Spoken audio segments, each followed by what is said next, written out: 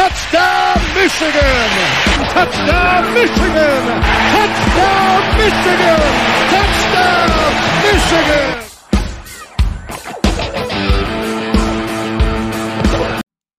Welcome to episode 53 of The Victors, a Michigan Sports Podcast.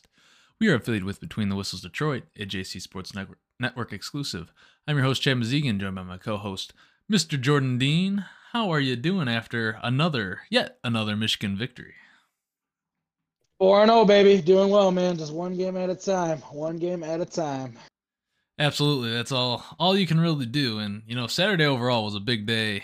Big day in college football around the nation. We'll certainly get to that in a little bit, but let's start with our Wolverines that got to 4-0. First of all, Jim Harbaugh back on the sidelines and helped guide this team to a 31-7 victory over the Rutgers to begin Big Ten play for the Wolverines.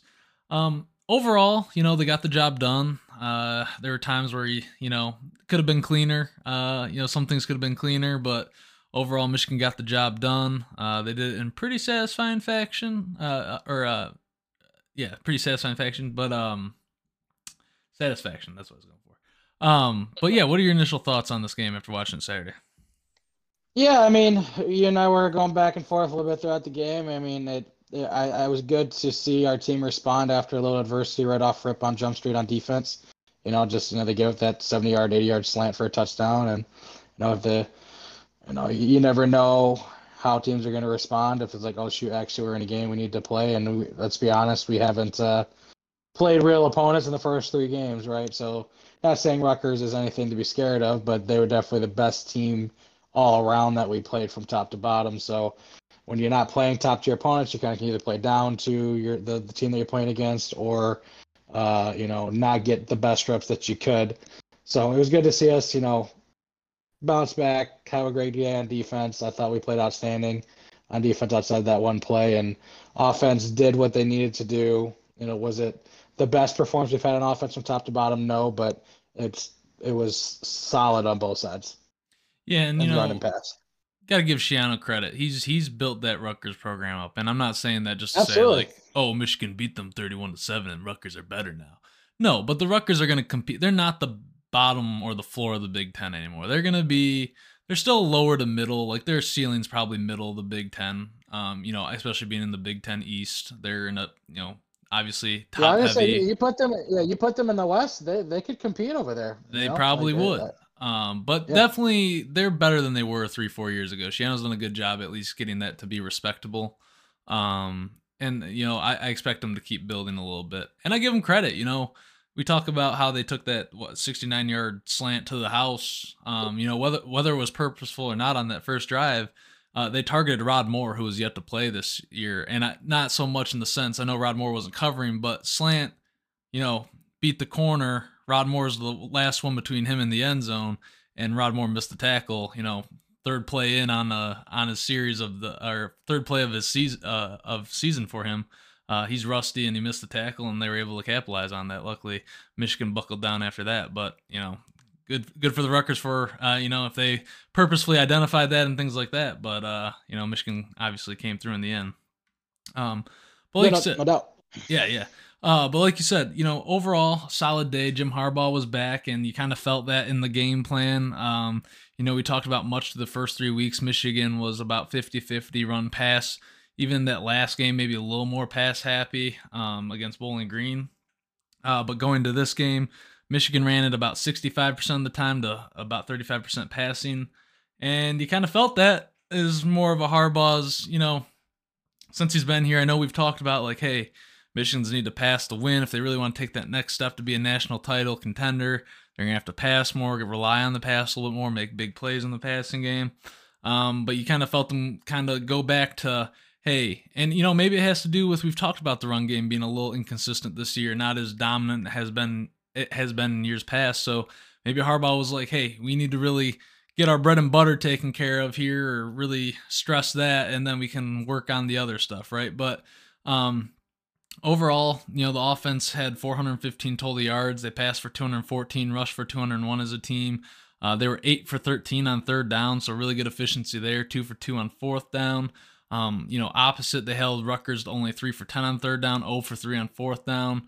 only gave up 10 first downs total, and only 180 yards total. So really, a good day for Michigan overall in the stat column. Maybe the game was a little closer than you would have liked it to be in the first half, start of that game, but really once Mike took that pick six to the house, and that really flipped the momentum there and got Michigan really where they needed to be moving forward for the rest of that game.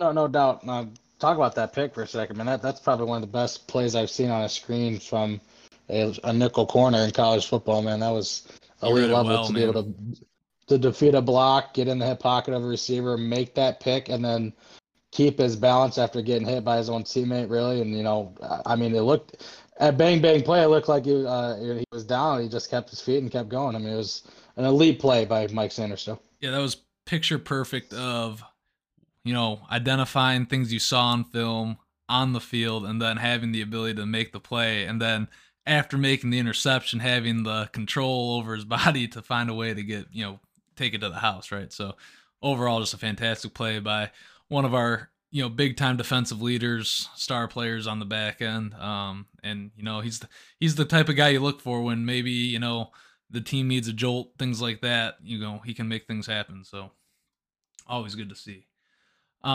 With that, let's get into the good and the bad and the ugly, our typical segment for recapping games. And we'll start with the good. Obviously, I feel like it's been a reoccurring theme since we've started this podcast now. Blake Corum headlining the good. It's not the prettiest game stat-wise. He's definitely had, prettier stat lines, but 21 carries for 97 yards and 2 touchdowns. 4.6 average, not awful. We knew the Rutgers had a solid run defense going into this by the numbers, and it kind of showed. Michigan bullied them a little bit, but you saw that, the Rutgers stats is, even though they haven't played the toughest schedule, I think you're gonna see that run defense stay pretty respectable throughout this season. They look like they played the run pretty sound on defense, and I wouldn't expect that to change very much. And Corum, man, he just has a nose for the end zone. I know he's like the short body back, but it's kind of like, dude, you create a little gap for him in that offensive line. He's got the vision to sniff that out and extend it. Maximize what's there, even if it's not a lot. Absolutely, I think it's his frame. Just being short and stocky and explosive as he is, and he has that ability to just, like you said, fit through tiny holes that are there. And I just think something that he has that kind of separates himself from a lot of backs is just his ability to run his feet through contact and not really go down on first contact hardly at all. So, if it's 3rd and 4, 3rd and 3, we're pretty confident he's going to get the first down. Not really a back like him in the country right now. I think he's top tier. Yeah, and he's looking more comfortable with his cuts and stuff. I know we've talked about that a little bit on the last couple episodes. Like, hey, he's learning to trust himself again, trust that knee a little bit. And you can see it's evident that is becoming more comfortable. He's becoming more comfortable with his abilities, week to week here as we move forward into the season. JJ McCarthy, got to definitely mention him. Big bounce back game after Bowling Green. I think Sherrone Moore, good offensive game plan to kind of keep things simple for him, kind of get him back in a rhythm. He missed a couple throws early, a little inaccurate on a couple throws early, but really got him settled down. A very nice stat line, 15 for 21, 214 yards and a touchdown. Also added 51 yards on the ground on 7 carries. So overall, just a solid day, good bounce back day. Get his confidence back up a little bit, trust what he's doing, trust what he's, seeing, and everything that's going on the offense. I think that's good on the coaching staff to identify, like, hey, maybe we cut it a little too loose, let him do a little too much in that Bowling Green game. Maybe got a little overconfident, things like that with our game plan on, trying to push the ball down the field and things like that, taking chances.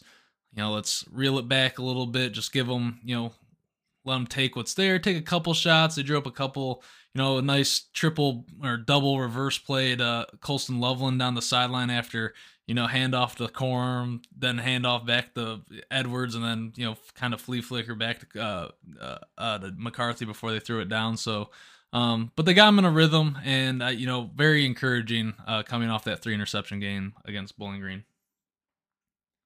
No doubt. He was, cool, calm, and collected. It was the JJ from the first couple of weeks of the year. His his timing in the pocket, his internal clock.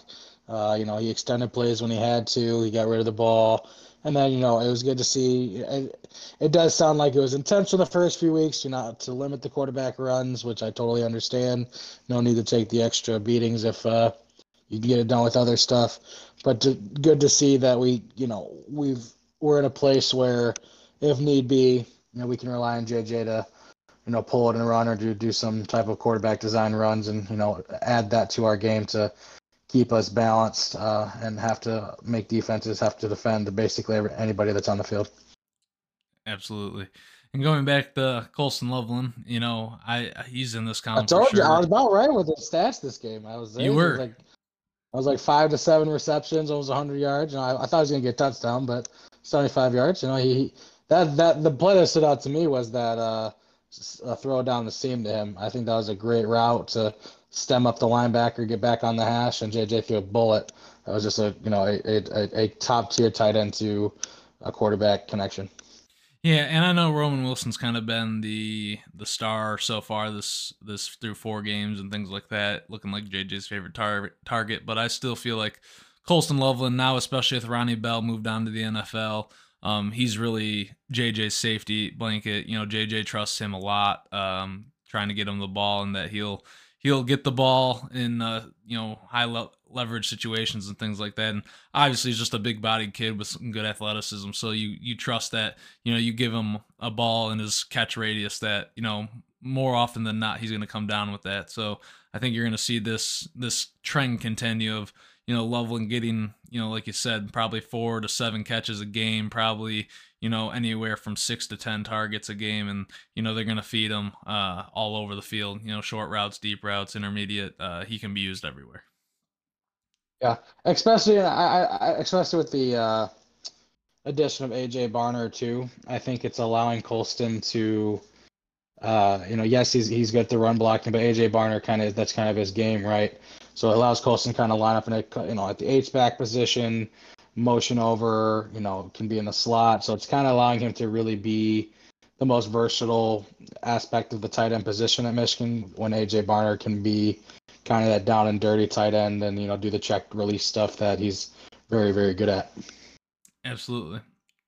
And kind of finish up our good segment here, just Jim Harbaugh being back on the sidelines. I mentioned a little bit earlier, I think having him back was a little bit of a calming presence. Not that we ever got really out of hand, maybe outside of the initial drive, Rutgers, a little bit of shock factor scoring a minute into the game, but just having him on the sideline to keep everyone kind of calm, kind of get things back to normal, things like that. And, not that more Jay Harbaugh, Mike Hart, or Jesse Minter did a bad job by any means. They filled in, did very well for the situation they were in. But obviously Harbaugh's got years and years of experience at multiple different levels of college ball. And just having him back on the sideline with all that experience, and leadership style, pays big time for this team, and moving forward the rest of the season with him there. Can't disagree, my friend.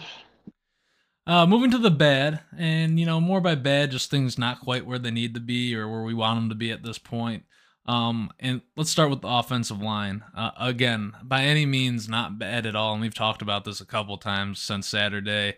Just, it's hard to throw an offensive line together through the transfer portal because the offensive line is so reliant on chemistry and working together and consistency within a scheme and system. And, yes, Michigan returned some elite guys like Zinter and things like that, but replacing Alu Amadi, who arguably was the best center in football last year.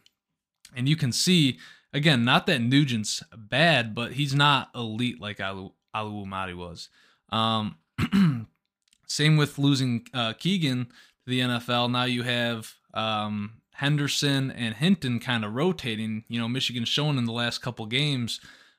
We have a right tackle rotation kind of going to really find out who that starter's going to be. And, we were talking about how they kind of need to find that sooner rather than later. You don't want to really continue this right tackle rotation much longer into the season. Yeah, you can probably get away with it for a couple games here more, just with Nebraska, Minnesota, strength of opponent, things like that. But you really want to get that chemistry down, find who that guy's going to be. It does sound like Hinton's kind of been dealing with an injury, and that's part of the reason for the rotation.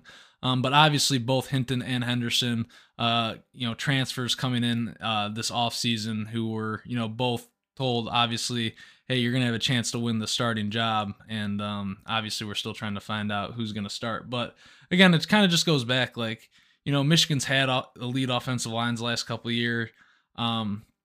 Still good this year. I just don't know if we can call this offensive line elite yet. Obviously, it looks like it's not as strong as it was the last couple of years. But again, once these guys play more and more throughout the season, this is a unit I expect to continue to get better as they build their chemistry together, get more comfortable. The new guys get more comfortable in the system, things like that. And we'll see them keep improving, hopefully.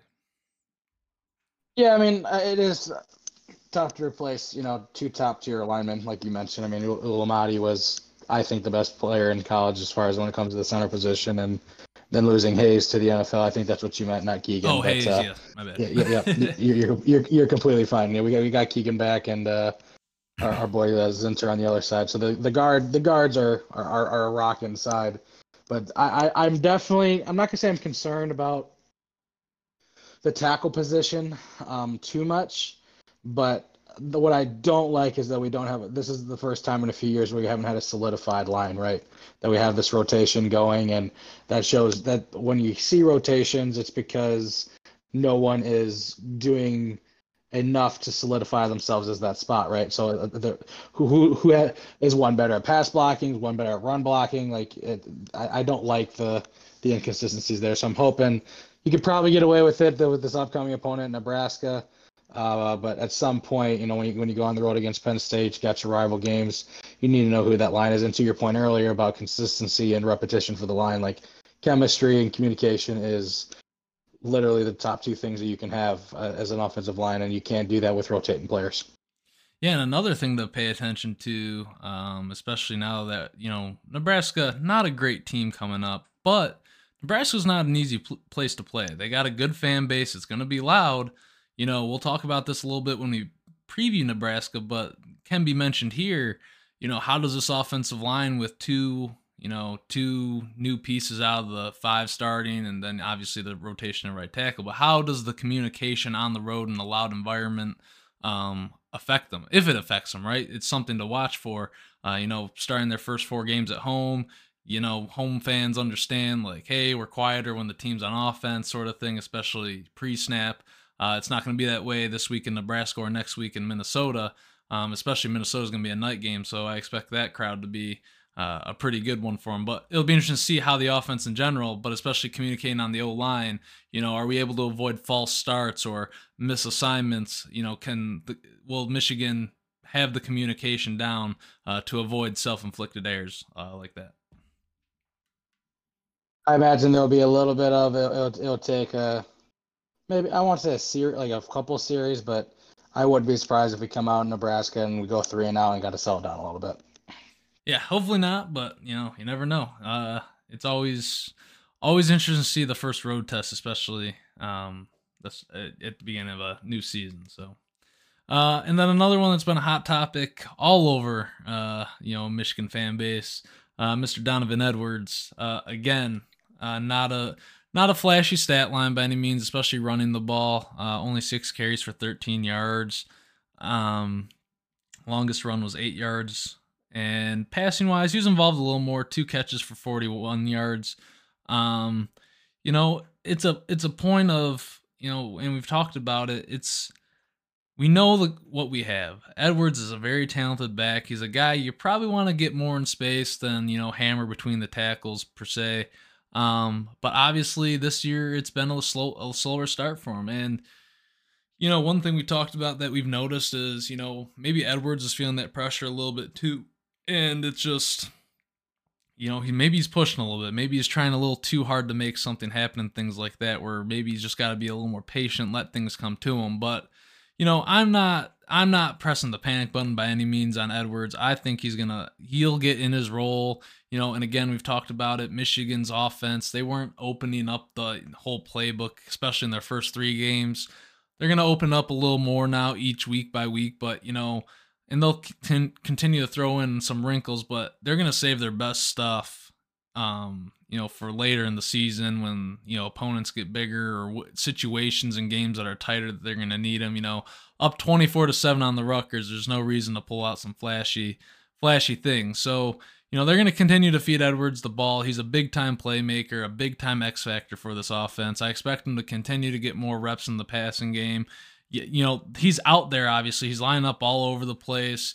Whether, part of being a good player is you're going to be decoy on some because, the offense or defense is going to focus in on him and they're going to, maybe throw it to someone else, someone newer, an AJ Barner or a Darius Clemens or a Morris, someone not big name, making a name for themselves per se, and things like that. So there's a lot of reasons to why, it's been a little bit of a slow start for Edwards, but by no means am I concerned, and I definitely think they'll get this figured out, and sometime in the next week or so or next couple of games, Edwards is going to have a big time stat line, and we're going to be able to put that worry to rest. Yeah, I'm with you, man. I think there's, obviously he had a hell of a game against Penn State last year. A great game against Ohio State. Those two massive runs that solidified our victory. So obviously that when you do something that big, he had some big plays in the TCU game too, obviously.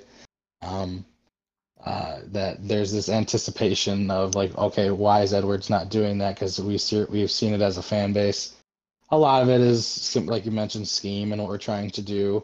I do think, I want to keep Corum healthy, right? So, I think overall this year, I think Michigan fans need to calm down a little bit.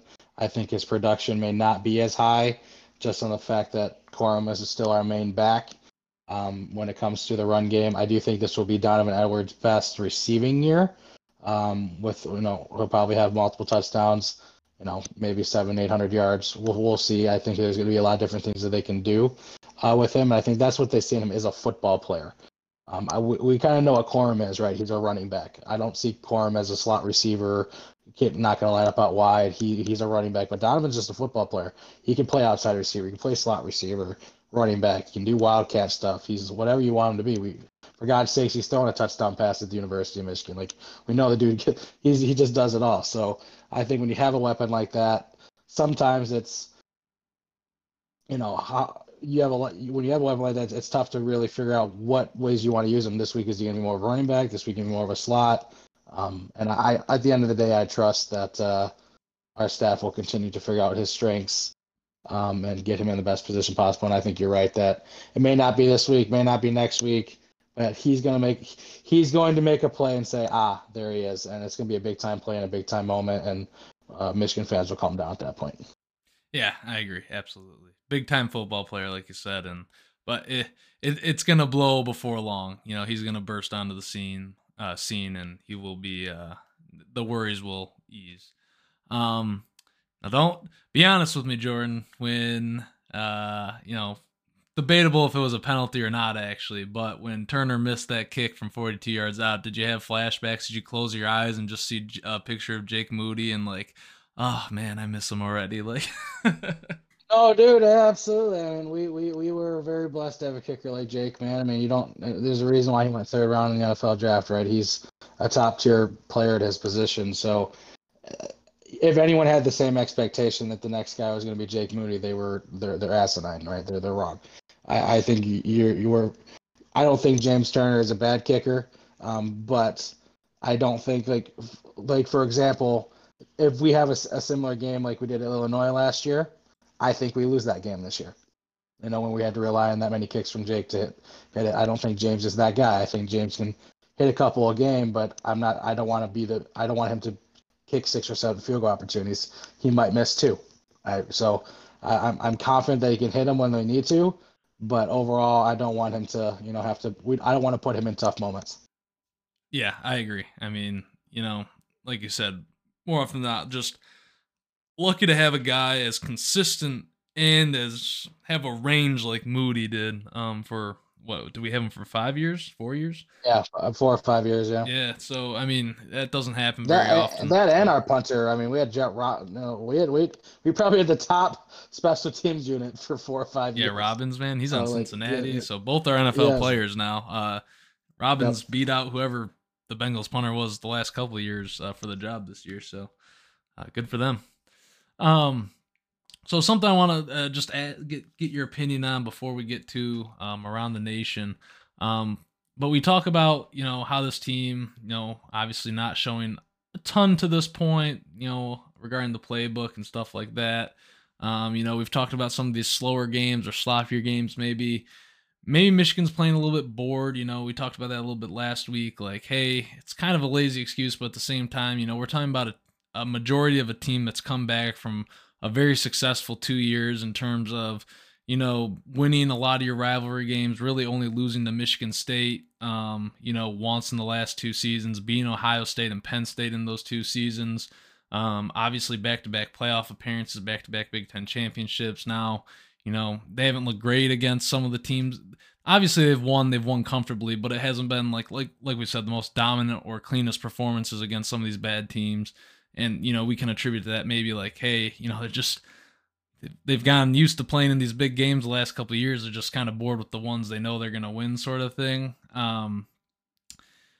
Are you at all concerned that Michigan's first real test is most likely going to be on the road in Happy Valley? Like, hey, we're going, and I know we can't really control our conference schedule, right? Like, it is what it is, sort of thing. But Rutgers, at Nebraska, at Minnesota, Michigan State or something, Indiana's in there, and then at Penn State, and like Wolves, right? Like, so does that make you a little nervous? I know there's nothing, Michigan or us can really do about it, obviously, but does it make you a little nervous that, we're playing not really a lot of, not to disrespect any of the schools on our schedule, but on the surface, they're all teams, or on paper, they're all teams Michigan should handle pretty well, right?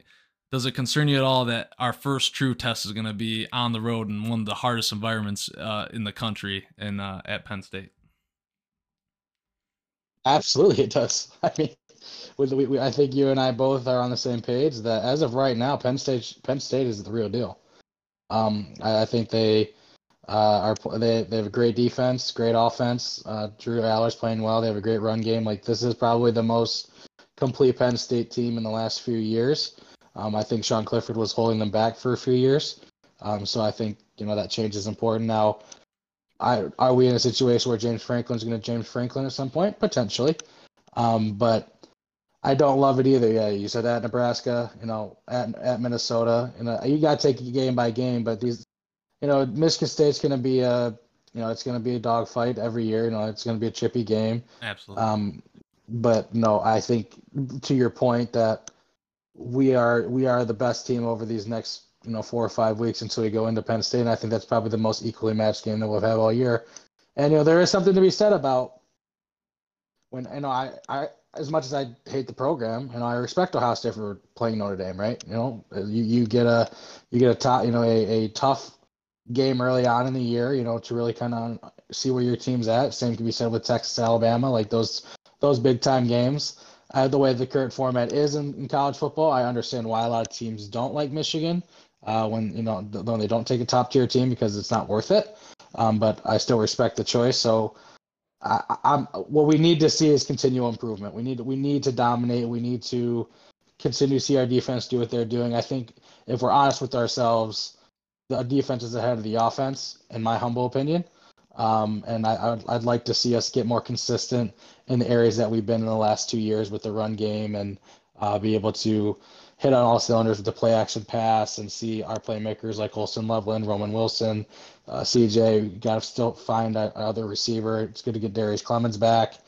But I don't love it, like you said.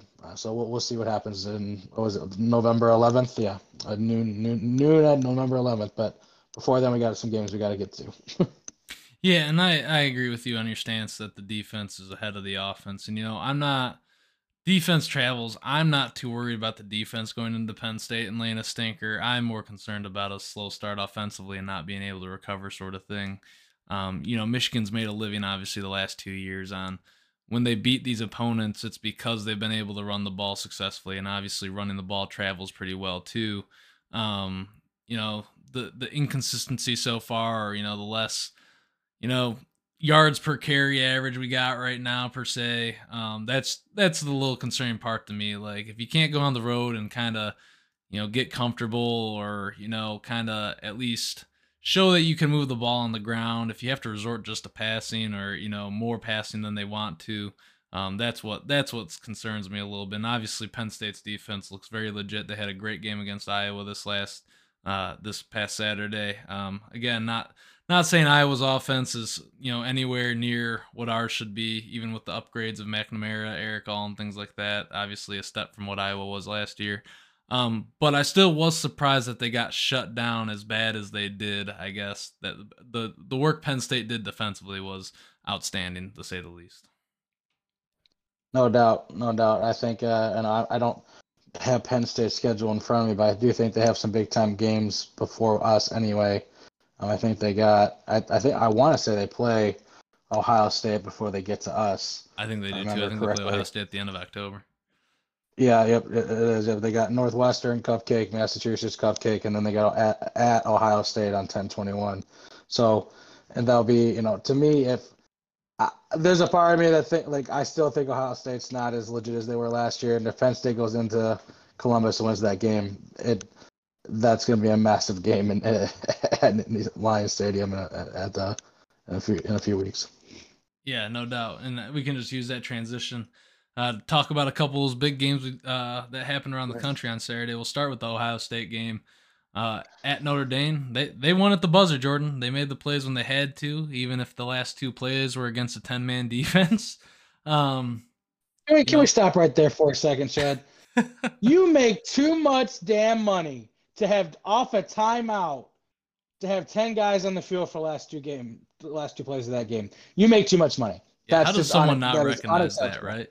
You got how many box coaches? 4 or 5, and you got how many dudes on the sideline? Like, I understand the moment is significant. Don't get me wrong; it's a big time situation. But you're telling me you guys can't, as football coaches, realize, something looks wrong. That you have a massive gap on the left side of your on the right side of your defense. Oh yeah, because you had 10 guys on it. You deserve to lose that game. Ridiculous. Yeah, not a great showing by Notre Dame. Overall, it was a good football game. Well fought, things like that. Notre Dame's defense was very impressive. I thought Ohio State's defense looked a little improved. I guess my biggest takeaway is while Kyle McCord looked good, I still have questions about him in general in terms of he made a big time throw when he needed to get the ball down to the 3-yard line or whatever it was. Well, there were 2 passes that really should have been picked off on that final drive, and I know Notre Dame's got to catch them, things like that. But there was also some questionable passes and decisions throughout that game that, Notre Dame's defense just didn't seem to be able to take advantage of during that game. And, I'd like to think that Michigan's defense, I think it's a little bit better than Notre Dame's. I think, in comparison, I think they'd be able to make some of those plays that Notre Dame wasn't able to. So I'm not going to say Ohio State's lucky they won, but they definitely had some chips fall their way in a sense to win that game. Overall, great job. Both teams fought very hard, and there were opportunities for both teams throughout that game to, go up or, add to their score or, things like that. And Ohio State was the one that was able to do it and get it done at the end. But I didn't leave that game like, oh man, Ohio State beat Notre Dame. Like, watch out. Like, I just thought it was two solid football teams. I don't know if either of them are great yet. There was nothing in that game for either side that said, wow, these are 2 great football teams. I just think they're 2 really good football teams, and both, and specifically Ohio State for the, sake of this podcast and Big Ten and, the rivalry anyway. I still think they have some improvements to show or, improving to do, much like Michigan does. Michigan has a lot to show too. And like you said, credit to Ohio State for playing that game, especially on the road at Notre Dame. It's, a big time win, but still some questions to, kind of like you said earlier, the legitimacy or how tough is this team going to be when it comes to their matchups with Penn State and Michigan. Ryan Day thinks they're very tough, so we'll take him for his word. He does. Lou Holtz got in his head, and, Lou Holtz actually proved to the world that Michigan has been living in Ryan Day's head rent free apparently for Yeah. the last 2 years. So only one bad Because he half, and only I had guess that's the one. Yeah. 2021 half in Ann Arbor What because in Ann Arbor, right? I forgot the I thought second he was half referencing of the that one half last last year. year, but Yeah, but I guess that was a good half for them. So good to know that that's their standard. I loved it. That was hilarious to know that Ryan Day, when he closes his eyes at night to go to sleep, all he sees is Jim Harbaugh. Dude. So hey, good, good for him. I mean, like I said, we'll see. As we've talked about, Michigan hasn't been super impressive yet this year either. So I'm not gonna go out and say, yeah, Michigan's gonna definitely kick their ass again, but we'll see. Both teams obviously 2 months out still, so each team is gonna improve and get better tremendously from where they're at now, most likely. But interesting takeaway, and what was a very good game this past Saturday. We Oh, it already was very covered. entertaining, no doubt. Oh yeah, we covered Penn State already over Iowa. Again, a little surprising. Not surprising, but their defense played better than I expected. Penn State's offense looked great. Actually tore Iowa up a little more than I expected them to. But we kind of already discussed that one. Florida State barely escaped Clemson. Was that a little surprising to you, even though it was a road game in Clemson? I not it wasn't as I thought it was maybe a little bit more lopsided, but not like a blowout or anything. But I mean, like I said I believe it was our previous episode that when it comes to talent, that was a tit for tat type of game. There's not a lot of discrepancy in No doubt. what type of players they have on the other side. So it all comes down to execution and of their game plan. And at the end of the day, Florida State just did enough. The changing point in that game, I don't know if you watched it, was that safety blitz or nickel blitz that came off the edge and had that strip sack touchdown. So I think that was just a play that Clemson couldn't overcome. It tied the ball game up, or it might take it, given the lead. I can't remember, but I'm very I like Florida State's situation, man. I think Jordan Travis is legit. That receiving core is awesome. I think they're playing with a lot of confidence. So I'm enjoying watching them play this year. Yeah, no doubt. Another game we talked about that we both thought, the result happened that we figured might happen. Oregon absolutely decimated Colorado, outgained them 522 yards to 199 in a 42-6 route. Again, the Colorado story has been great. They've definitely overachieved from only being a 1-win team last year, and I think Prime's doing good stuff. And eventually he's going to have that program up, probably being able to compete with the big dogs in college. But we knew it was going to get to a point where they just weren't going to have the horses for the race, and that was evident in this game this past Saturday. Oh yeah, no doubt. I think I mentioned it was going to be kind of getting ugly in Eugene, and I thought it maybe be a little bit more competitive than what it was, but I think to your point, I think Prime is gonna give him a couple of years. He's gonna get some legitimate players. He already has some on that roster. His best player in Travis Hunter didn't play. Do they win the game if he plays? No, but he might have made some plays that scored touchdown here or there, and get an interception. Who knows? But this man can recruit. And with them going to the Big 12 after this season, and especially with Texas and Oklahoma leaving to the SEC. Colorado is going to be relevant in the Big 12 for a while, so I think keep an eye out on them. They're going to be just fine, but I think they're a 7-8 win team this year. I think they're going to get smoked by USC at home again. This upcoming weekend. I think Caleb Williams is going to do what Caleb Williams does, and then they'll probably settle down a little bit and get some more equal opponents that they can have some dogfights with. Yeah, and we knew the biggest difference in this game was going to be the ability to run the ball. Oregon 240 rushing yards, the Colorado's 40. And a lot of that again comes down to, Oregon's got a beautiful big offensive line, a good offensive line, and we knew Colorado's wasn't going to be great, and we also knew Colorado's defensive line probably wasn't going to be able to withstand the constant, beating from Oregon's offensive line. So, it led to that expected kind of lopsided score, right? It will be interesting to see this next game too, because both teams, USC and Colorado, both don't have strong run games, so it's just going to be a freaking nor strong defenses. Exactly. So out of the two games, oddly enough, I think this matchup better fits Colorado. Not saying they're going to win, but I think naturally there's a better talent gap or equal talent way as far as how they want to run their offenses. So I think Oregon, is the best outside of Washington. I don't know if Colorado plays Washington, but I think it goes Washington, Oregon are the top two defenses in that conference. Yeah, I would have to agree. Lastly, Alabama was able to withstand Ole Miss. Jalen Milroe The fact back. you have to use withstand is just says enough Well, right there, Chad. it was a close game for a while. I mean, Ole Miss led at It half, was, 7-6, and then Alabama kind of came out. Only allowed 3 second half points. Alabama was able to kind of take control, get the 24-10 victory. But we talked about last week. I figured Jalen Milroe starting would help boost the offense again. Not that he's a Heisman candidate by any means, but definitely better than the other guys they got on the roster at the quarterback position.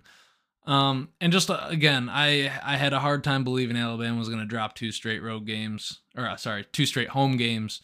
It's just unlike Alabama. I'd have been kind of surprised if they did, but it was looking rough there for a while, but they're able to come back and take care of business when all was said and done. So Alabama, at least in terms of fighting for an SEC championship, lives another week. Oh yeah, I mean, if we're honest with ourselves too, like they're not. There's a couple games. I mean, they got the LSU game in November. Tennessee kind of seems fraudulent, right? Texas A&M, Mississippi State, Arkansas, like whatever. So they're not really going to have. I think they continue to win just based on. I can't doubt Nick Saban as a coach, but it will be a good game I think on 11-4 against LSU. But they should still probably represent their side of the SEC in the SEC championship. You would think for sure. I look forward to that LSU Bama game. That should be actually pretty competitive ball game. Any other games you want to cover or touch on really quick before we move on?